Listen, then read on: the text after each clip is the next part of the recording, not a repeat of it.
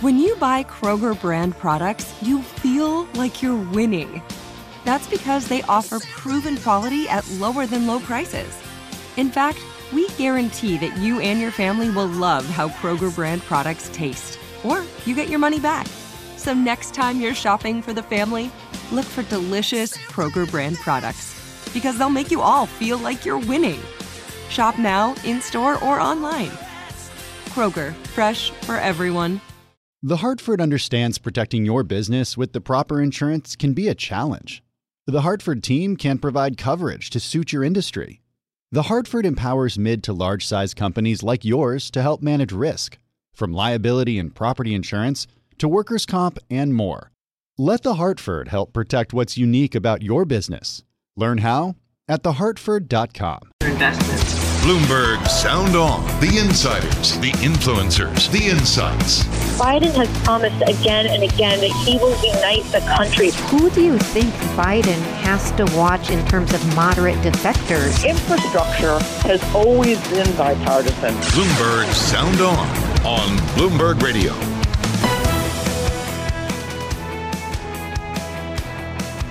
I'm Emily Wilkins. Coming up on our show today, we hear from White House senior COVID advisor on the CDC's decision to advise vaccinated people to go maskless. What does this mean for businesses and why now? And Republican senators met with President Joe Biden this week to continue negotiations on the infrastructure bill.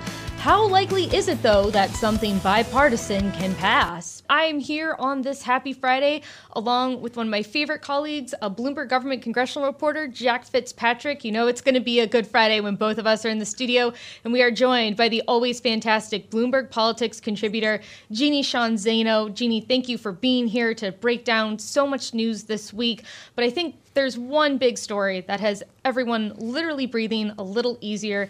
If you are fully vaccinated, the CDC says you no longer have to wear a mask in most situations, indoor, outdoor. It's a big, big step back to normal. And our colleague, David Weston, discussed the CDC's decision with White House senior COVID advisor, Andy Slavitt. David asked Andy to explain the science and specifically why now.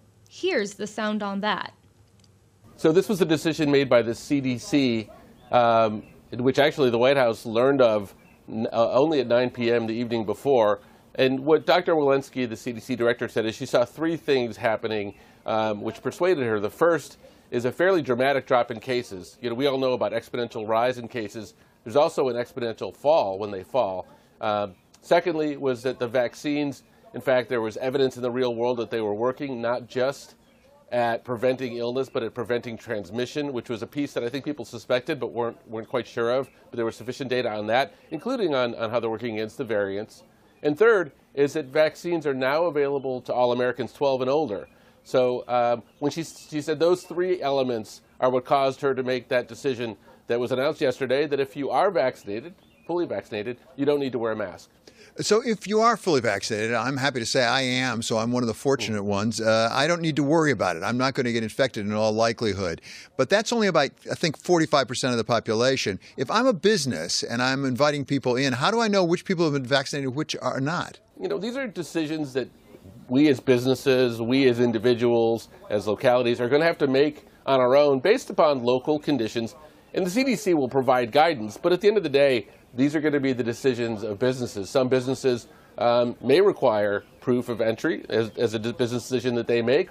Some businesses may decide that they don't need to do that and they shouldn't do that, and that they'll trust people. Maybe they'll ask them. So I think those are really going to be back in the hands at this stage of the people most affected. And I think, again, there will be guidance, but those decisions are things that I think we feel confident that people with the information will be able to handle the right way. Well, interesting, particularly people who have not been vaccinated. I wonder really whether there is a message in here that says, listen, if you're vaccinated, you're fine. If you're not vaccinated, it's sort of your problem because you haven't gotten vaccinated. Is this a subtle or even not so subtle way to say to the unvaccinated, it's time to get vaccinated? It's interesting. I think people may interpret it that way, but I don't think that's what drove the CDC.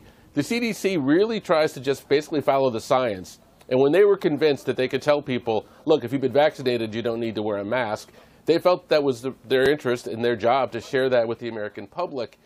I think what that will cause people to do, hopefully, who haven't been vaccinated, is to understand that the vaccinations work, the vaccinations are incredibly well tolerated, and that if they have questions, they should ask their doctors and consider getting vaccinated. But if they don't get vaccinated, they're not going to be safe from the virus, and that wearing a mask is in their best interests. And it would be hopeful that people will take the vaccine as they become eligible, if they're 12 or older. And if they do so, I think it's going to be good for the country and good for them. How confident are we that if you haven't vaccinated, you're okay? We've had a situation here in New York with the Yankees. I'm not sure you're a Yankees fan, but we got a lot of Yankees right now who've come down with the virus who have been vaccinated. Well, the director of the CDC lives in Boston, so I don't know if that tells your fans anything. But look, I think what we learned from that situation, and we did discuss it with the CDC, is that there were 7 people. The reports are that were vaccinated that have COVID. 6 of them were asymptomatic, and that in all cases, they ended up being fine. And what that tells us is, yes, there will be cases where people will be vaccinated and have what's called a breakthrough infection. In the vast, vast majority of those cases, they will be asymptomatic, which means they likely won't know they have it unless they're tested like they're on a sports team. And they will very likely not be infectious. So I think, there are always risks in life. These are considered very, very slight risks. And I think people should feel comfortable that the vaccines do indeed keep them safe. What should we anticipate might come next? And particularly, let me ask you about flying and also cruise ships, because, being in a crowded restaurant doesn't feel that much different from being on a crowded airplane or on a cruise ship. Should we expect some loosening of some of those restrictions as well? Well, we will be talking to industry CEOs throughout the day today, and we already have started that. And, they're each, I think, going through the calculation right now, and I think the CDC will continue to provide guidance. As of now, the CDC is still saying, hey, if you're going to go to an airport, if you're going to get an airplane, good to wear a mask. They may update that guidance as they learn more. But I think for the meantime, we should just all understand that the CDC puts out what it knows as it has it. It's got a lot of guidance to update. If I were to travel right now, I would certainly be wearing a mask on an airplane. I know that feels counter to what people are hearing, but I think we're still going step by step. And I think travel is something that I think is soon to be figured out. The more people that get vaccinated, the quicker any restriction can come down. I can tell you that. Andy, as you said, the number of cases are coming down fairly dramatically right now in the United States. Sadly, that's not necessarily the case in places overseas. Let's talk about India, a true tragedy on developing there. We've got something like 60 million doses of AstraZeneca. When do we think we might be able to release those? Or does it make sense to release those to India? Or is India so far out of control it doesn't make any difference? Well, first of all, for Americans who haven't been vaccinated yet, understand what it would be like to be in India right now. Look at a country around the world where people are not taking the vaccine that they desperately want. That could be us. That could have been us if it wasn't for a successful vaccination program. So I hope Americans will look around the world and realize why we're so lucky to have plentiful vaccines. We are indeed focusing increasingly, as we have been from the start, on global leadership with vaccines and vaccinations. We've done this in a number of ways. We've shared vaccines both bilaterally and through vaccine coalitions. We've announced that we are going to, as soon as they're made available, right now we don't have any available from AstraZeneca, but as soon as the FDA clears them, we will have 60 million doses that we will be able to put overseas. That's 10% of all of the doses we have that will be going overseas before the 4th of July, and we're hopeful. We just have to wait for the FDA to decide to tell us that those are safe. Any sense of timing on that? We don't know. The FDA does its work at whatever. We don't rush safety, I guess, is the bottom line. We'll know when they tell us. Finally, let me ask you, you came to be the senior advisor. You'd been in the administration before, Obama administration. You came and you said it was a temporary thing. Is it time to drop the mic and walk off the stage? Have you basically accomplished with this announcement of the CDC what you hope to accomplish?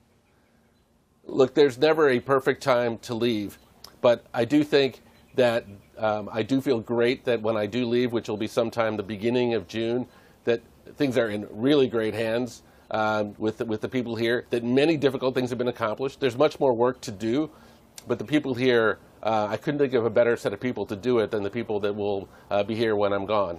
And when you say there's more work to be done, is that mainly on that 55% of the population or so that have not been vaccinated yet, how to persuade them that they need to get vaccinated?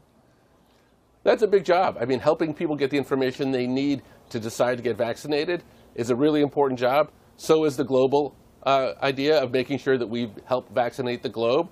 So are additional advances in science that are going to come around therapeutics and hopefully around maybe even antivirals.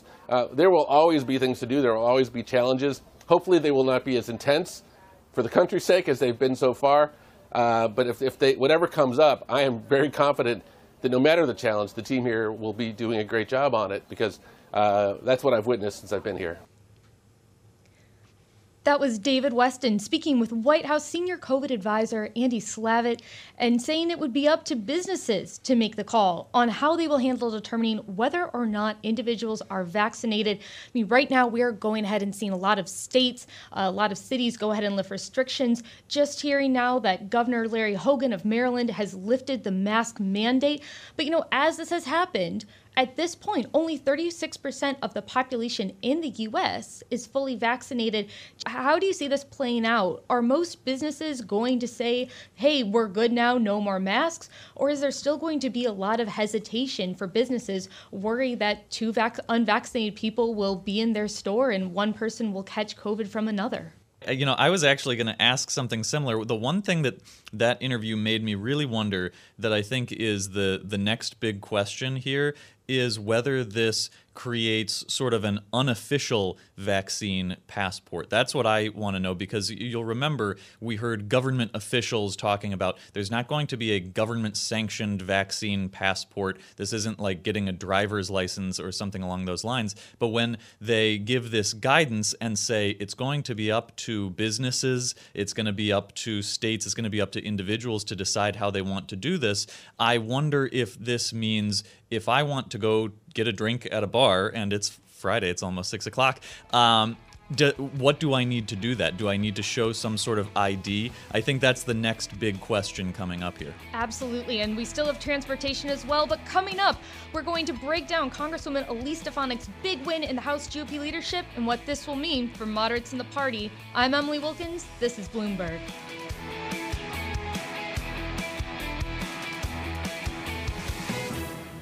Top Thrill 2 is like no other course. 2 420-foot vertical speedways, 3 launches. All right, let's talk strategy. Copy that, driver. Go for maximum acceleration off the start. Roger that. You've got a short straightaway to push from 0 to 74 on the first vertical speedway. And what about the rollback? Rollback will set you up for an explosive reverse climb 420 feet in the sky, so you reach 0 G's in total weightlessness. 420 feet of straight-up speed. Let's get it. Top Thrill 2, the world's tallest and fastest triple-launch Stratocoaster. Get your tickets at cedarpoint.com. I'm Jack Fitzpatrick, here with Bloomberg government reporter Emily Wilkins, who's co-hosting with me, and Bloomberg politics contributor Jeannie Sheehan Zaino.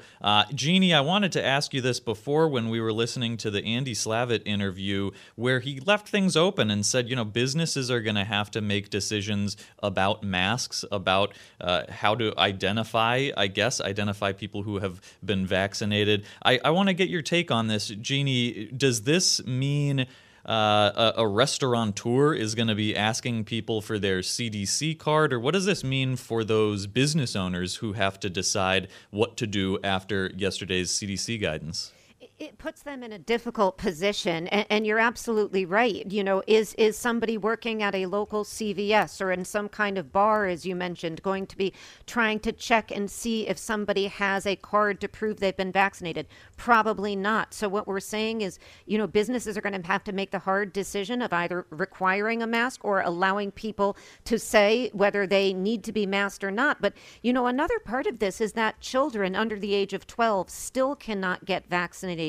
So this also puts parents of younger children in a difficult position, because they've now got to decide how they're going to approach this. Granted, kids don't tend to get as sick from COVID as elderly people, but it does put parents in a difficult situation. And of course, I live in a state, New York, which is still not decided. They're going to follow these guidelines. And Emily just mentioned that Maryland has. So there's also some confusion at the state and local level as you cross state and local lines. Yeah, absolutely. Jeannie, I think you make a really great point there. I know a number of parents that I know, they heard the CDC guidance yesterday and they said, well, okay, what about me? What about my kids? How does that even work? But at this point, it looks like we are getting some news about exactly what route businesses will take. This is just coming across the terminal headline. Walmart is ditching mask requirements for vaccinated customers and staff. Obviously, huge company all across the country. Definitely big to say that they are dropping that mask mandate at this point.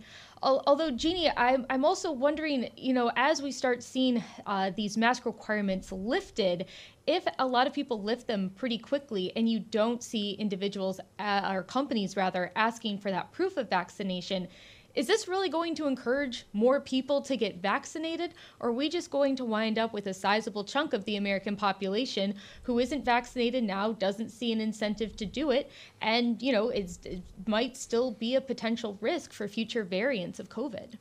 I think we have to wait and see on that point, Emily, because you're right. We don't know if people are going to use this lifting of the mask mandate, if indeed spreads across the country to most businesses and states and localities. Are the unvaccinated going to use this to just say, I'm good to go the way I am, unvaccinated? Or are they going to indeed be, feeling like it's time for them to get vaccinated? We hope that everybody gets vaccinated, but as you mentioned, we've still got a sizable portion of the population that is unvaccinated, vaccine hesitant people, and we don't know what they're going to do. So let me ask one follow-up on that. I just want to drill down on this. Do you think, Jeannie, that we're taking it as a given now and that policymakers are taking it as a given that coronavirus is with us for some indefinite amount of time? Because this doesn't seem like they're saying, oh, we're almost down to zero, we're going to get rid of this entirely. This seems almost like, okay, it's acceptable to go back to normal, understanding that there are variants going around. Are we taking it as a given that we're just not really going to get rid of the coronavirus entirely? I think that's right. I don't think that we are, at least officials feel like we are going to, quote unquote, get rid of it. I think it is here to stay. I think that, they want to encourage people to get vaccinated because, of course, the science does tell us. I mean, look at that big study out of Israel. The science tells us that when you are vaccinated, even if you do, as David mentioned in his interview, like some of these Yankees who are vaccinated and tested positive, you tend not to get as sick or sick at all. You're asymptomatic. Bill Maher, for instance, announced that he, as vaccinated, has tested positive with no symptoms. So I do think the science is here to tell us that vaccination is the way to go. But to your point, I think this is going to be a way of life. And I think many people feel that wearing masks help them with other things beside COVID, such as the flu outbreak was down this year. So I think we are going to see more this masking continue to a certain extent, not just because of COVID. Yeah, David had to get in the Yankees reference, of course. I want to talk about another New York, almost a different state New York, upstate New York. Today's other big news in politics is Elise Stefanik is the new member of House Republican leadership, replacing Liz Cheney. We've talked about this before, but this, I think, is bigger than Liz Cheney, bigger than Elise Stefanik, bigger than the position of House Republican Conference Chair. This is a move by Republicans to make sure their leadership is entirely behind President Trump, as Stefanik has been. Real quick, Jeannie, what do you see as what's your big takeaway from Elise Stefanik stepping into that position?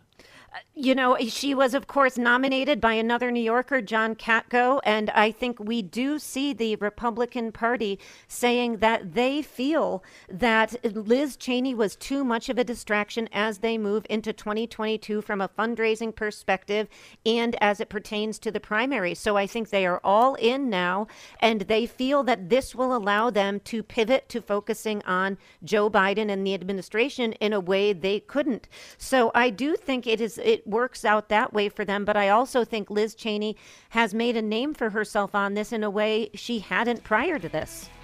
Right. Let's keep talking about this, and we're going to get to the January 6th commission. There's going to be a vote coming up on that in just a minute. With Emily Wilkins and Jeannie Shanzano, I'm Jack Fitzpatrick. This is Bloomberg.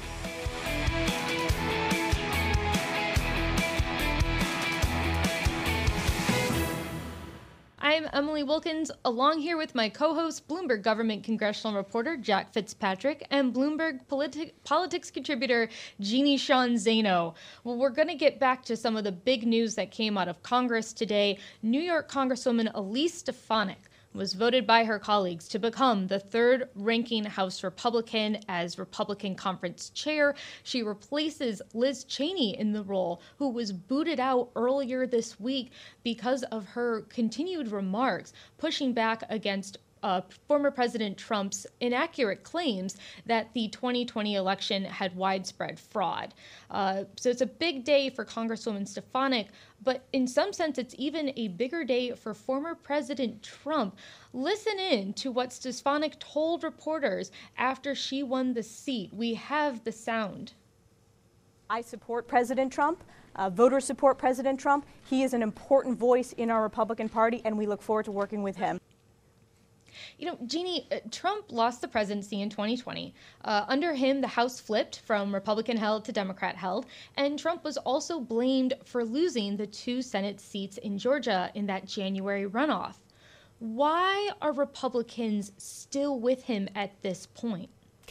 It's only, it's so difficult to wrap your head around when you think that now the top 3 leaders in the Republican Party in the House all voted not to certify Joe Biden as president.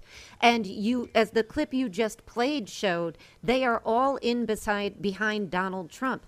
You know why they are doing this? They believe that Donald Trump holds the key to them winning the House back because, they are close, and they have a good shot, but they believe he holds the key to winning the House back and putting Kevin McCarthy and Scalise, and Stefanik says she's going to step down, but into leadership in the House in 2022. And they believe he helps them with fundraising. They believe he helps them with primaries. So they believe he's their ticket. But I've got to just say this is a very, very narrow short-term strategy when you think, again, that all 3 of these top leaders voted not to certify this election. To me, it's an astounding moment for our democracy. So I want to double back, Jeannie, on what you mentioned about money and primaries. And I'm curious, do you really think this is a strategy by Republicans to rally around Trump, or is it responsive to the pressures that they're naturally going to feel? I don't know how many Republicans think, oh, yes, Donald Trump is absolutely going to come back and win in 2024. But I do know they have polling that shows he's extremely popular among their primary electorate, and they know what he does for their fundraising. So is this actually a strategic move by Republican leadership, or is it responsive to their needs right now?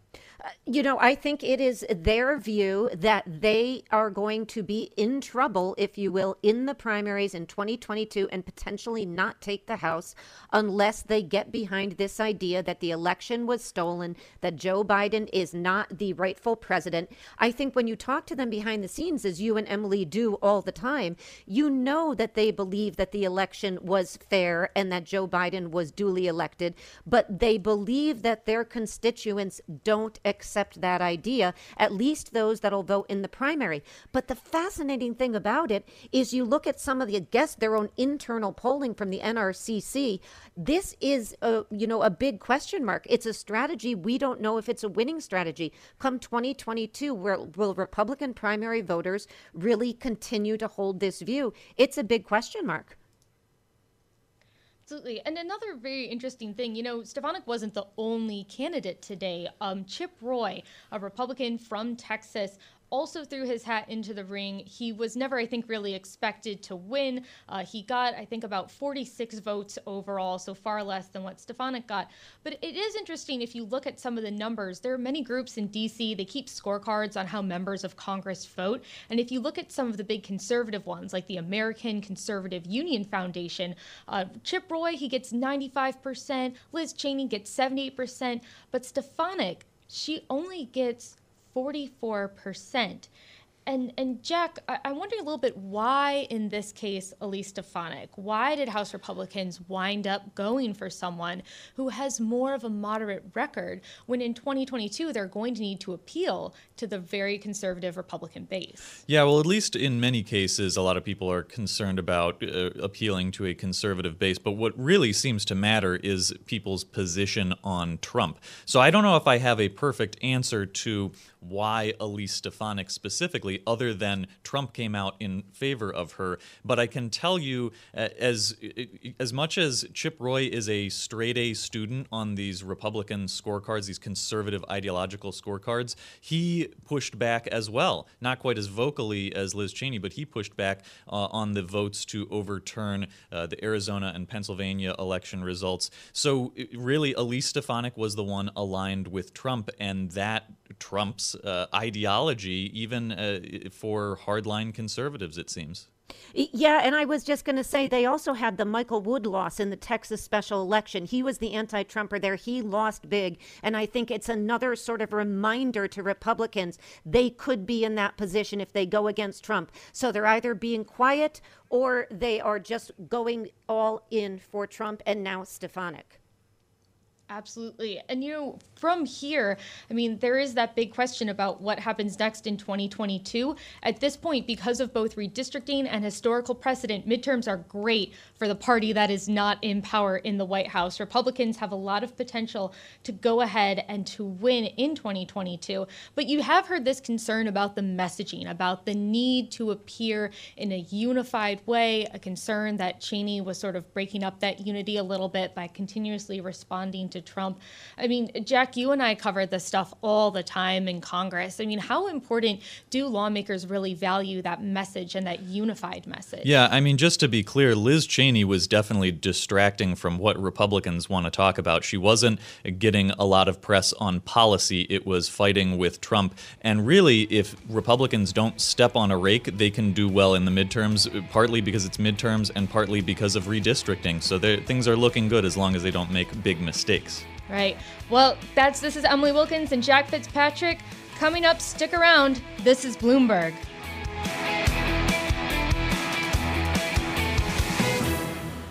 I'm Jack Fitzpatrick here with Bloomberg government reporter Emily Wilkins and Bloomberg politics contributor Jeannie Sheehan Zaino. Guys, we talked about the House Republican leadership issues. We talked about Andy Slavitt and the CDC, but so much going on this week in the news and coming up next week. What am I missing? What did we leave out? Jeannie Sheehan Zaino, what's on your radar? I think on my radar is sort of the aftermath of this Colonial Pipeline shutdown. We understand the hacker organization DarkSide has said that they are disbanding, but we also understand that these groups come back in other forms, raises significant questions about cryptocurrency and the role of the government, which is my personal interest. We've seen this executive order out by Biden, but much more needs to be done. And one question is, since they paid the company $5 million, according to Bloomberg, in cryptocurrency, is that going to encourage more attacks like this on critical infrastructure around the world? Yeah, that seems like something where one executive order doesn't solve every problem, and we'll see how Congress steps in, if they can step in on a bipartisan basis. What else? Emily, what's on your radar? So as we all know in D.C., it is still Infrastructure Week, or as I am trying to now call it, Infrastructure Summer. I think it has a ring to it. I think it should catch on. But we saw some big meetings this week with President Biden. He sat down on Wednesday with the top Democrat and Republican in both the House and the Senate. And then on Thursday, he sat down with 6 Republican senators, just trying to find a way forward, specifically on the infrastructure package, the roads, the bridges, the highways. And look, we talked to Shelley Moore Capito, who's sort of been the lead on the Republican negotiations after this. She said she felt like the meeting went well, like they made a lot of progress. She said negotiations were going to continue ongoing. But, you're also seeing House Republicans next week. House Republicans are going to be introducing their $80 billion infrastructure plan. This is different from that $586 billion that House Republicans in the Senate proposed, but both, of course, are far less than the $2.25 trillion that President Biden put out in his plan. And so it'll be interesting to see what House Republicans want to see, what they might be able to get on board with. Of course, the Senate's really the key because that's the one where they need the 60 votes, but definitely trying to get a line in the lay of the land. And the other big question that I'm watching for right now, Republicans have laid down this red line where they say that they don't want to do anything that's going to change their 2017 tax proposal. And that's what Biden has targeted with his corporate tax, his capital gains. So I'm going to be seeing if there's any sort of path forward on that proposal. How do they wind up paying for this bill? Yeah, I want to follow up on that. It seems like there's a lot of bipartisanship on infrastructure spending. A lot of the time you can get a bipartisan deal if you offer money for things both sides like, but how do you pay for it? And does the president continue to insist that it has to be paid for? Jeannie, I'm curious what you think. Are we going to see just a deficit-financed infrastructure bill or something that relies on some sort of gimmick, or do you think they actually agree on pay-fors ultimately? I think it's going to be very difficult to agree on pay-fors. I think in the end, Democrats will go it alone via reconciliation, and Republicans will not be happy. I hope I am wrong about that on a Friday afternoon. I don't want to be so negative, but, I just can't get around, Mitch McConnell yesterday talking about a red line. I don't think there is much appetite in the Republican caucus in either the House or the Senate to revisit the tax bill. So I think they want to go for pay-fors, and I don't think Democrats, looking at the letters many liberals and even moderates sent to Biden yesterday, have a stomach for that. So I think we're going to see Democrats go it alone in the end, but I do think Biden is trying to make a good faith effort to show that he is reaching across the aisle this week and next week. Jeannie, you make a great point there because there is also pressure on President Biden from Democrats saying, hey, how long are we going to do these negotiations here? There's pressure on Biden to go it alone. I mean, we've heard Senate Majority Leader Chuck Schumer kind of say, look, these bipartisan discussions are great, but at some point we're going to have to decide how to move forward. And you also heard from House Progressive Caucus Chair Pramila Jayapal, who came out with a tweet this week saying, you know what, Democrats, we have the votes. Why are we going to negotiate down with the Republicans? Let's just give the American people, as big of a package as we possibly can. Yeah, so I noticed that Roger Wicker, one of the Republican senators who was in the meeting with the president, said afterward, and this is something that the president hasn't announced or put in these terms, but Wicker said Biden has made it pretty clear to them he's going to try to work with them on a bipartisan infrastructure package and then use the budget reconciliation process, which allows you to do something partisan, to see what else Democrats can do on their own. So we might see kind of a double whammy, whether things go well or not on a bipartisan infrastructure bill. I'll be interested to see if Democrats just follow up that success or failure and say, let's see what we can do on our own. You know what's on my radar today and going into next week, and this dovetails with some of the January 6th discussion we had about how House Republican leadership is responding.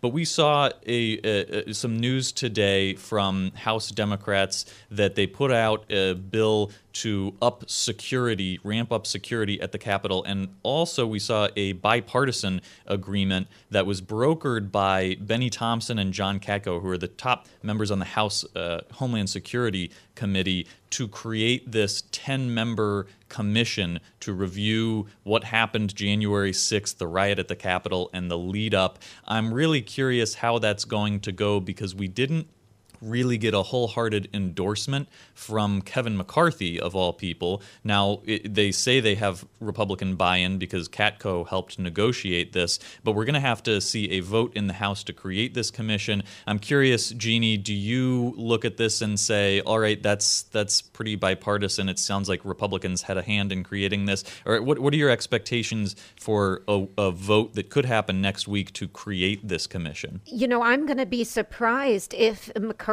goes along with it if it is restricted to January 6th. I mean, we were talking about the Liz Cheney ouster a few minutes ago, and of course, that was a big point of contention between Cheney and Kevin McCarthy. She wanted the January 6th investigation to focus on that. He wanted to expand it to other things like the protests last summer, Black Lives Matter, and other things. So if this is truly focused on January 6th, I would be surprised if McCarthy in particular goes along with it. But I do hope we get this commission, of course, because this was a monumental event in American history that needs to be investigated by a bipartisan independent commission.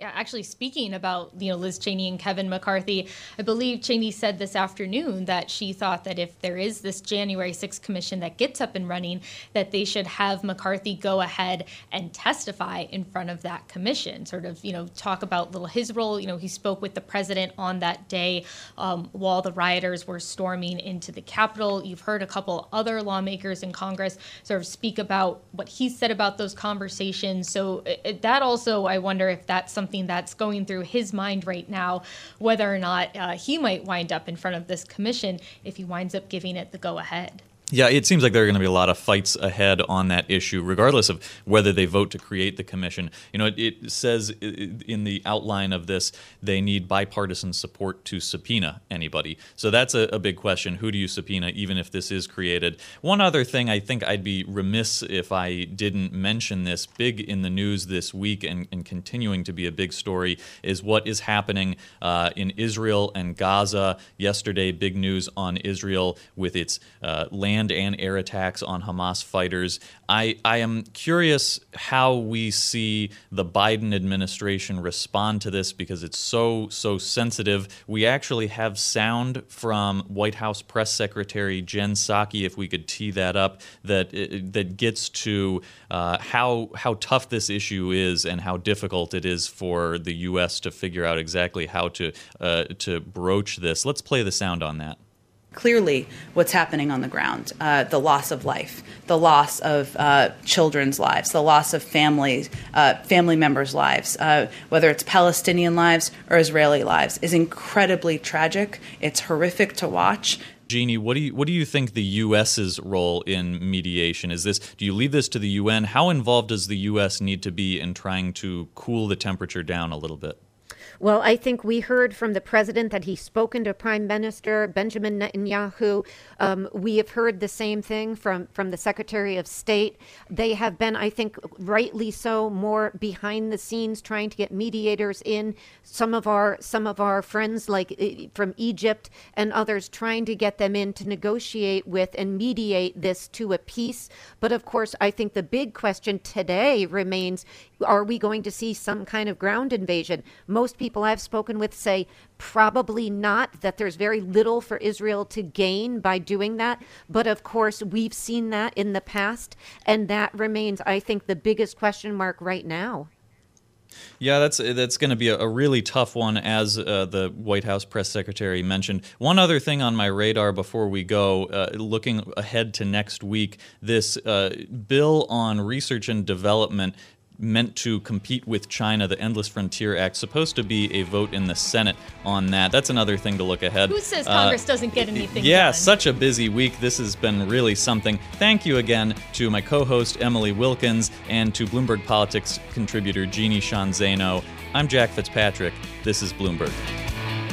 Top Thrill 2 is like no other course. 2 420-foot vertical speedways, 3 launches. All right, let's talk strategy. Copy that, driver. Go for maximum acceleration off the start. Roger that. You've got a short straightaway to push from 0 to 74 on the first vertical speedway. And what about the rollback? Rollback will set you up for an explosive reverse climb 420 feet in the sky so you reach 0 Gs in total weightlessness. 420 feet of straight-up speed. Let's get it. Top Thrill 2, the world's tallest and fastest triple-launch stratocoaster. Get your tickets at cedarpoint.com. The Hartford understands protecting your business with the proper insurance can be a challenge. The Hartford team can provide coverage to suit your industry. The Hartford empowers mid to large-size companies like yours to help manage risk, from liability and property insurance to workers' comp and more. Let The Hartford help protect what's unique about your business. Learn how at thehartford.com.